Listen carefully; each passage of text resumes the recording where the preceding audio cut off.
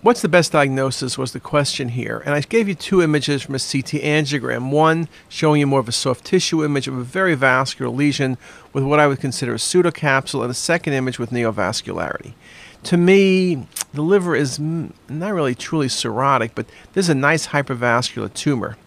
It ain't a hemangioma. That's not how hemangiomas enhance, right? That's peripheral, puddling, central fill-in. Adenoma can have funny appearances, but the neovascularity is really bad.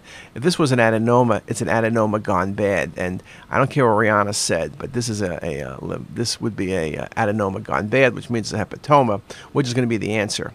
Lymphoma is a possibility. Occasional lymphoma can give large hepatic masses, but they're not vascular. They don't look like this. And this is just a great case for hepatocellular carcinoma, very nicely accentuated on the CT angiogram.